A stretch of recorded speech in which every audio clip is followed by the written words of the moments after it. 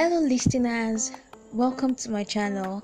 My name is Boom Boom, and as usual what I do here is spoken poetry. First of all, I would like to give a shout out to everyone listening to my poem, especially those listening to my poem from Taiwan. I see that Taiwan has the highest number of plays. It's the country with the highest number of plays. I really appreciate this and I did not take it for granted. Thank you for listening to my poem and keep listening.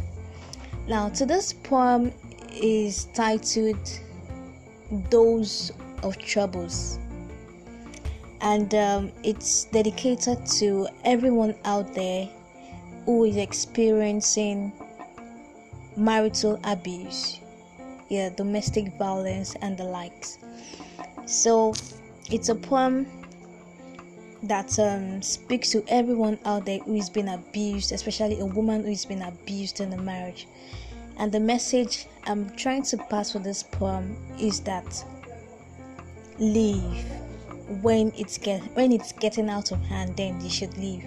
So let's get into it. It's sad how you eat needed dose of troubles in the name of marriage. You chew it like ruminants feeding on grass. You are used to punches like a Catholic who is used to mass. Marriage is a bond, but yours is bondage. A ring is supposed to be a symbol of love, but yours has turned into a battle ring. Still you stay, all in the name of what will people say. People will say you can't keep a home. Tell them if you stay a little longer than home is 6 feet away. Show them that your skin is a curative space for tribal marks yet to be unveiled. Tell them that your body houses the pain of 1,000 people. Tell them you have cried the tears to be cried on your funeral while still alive.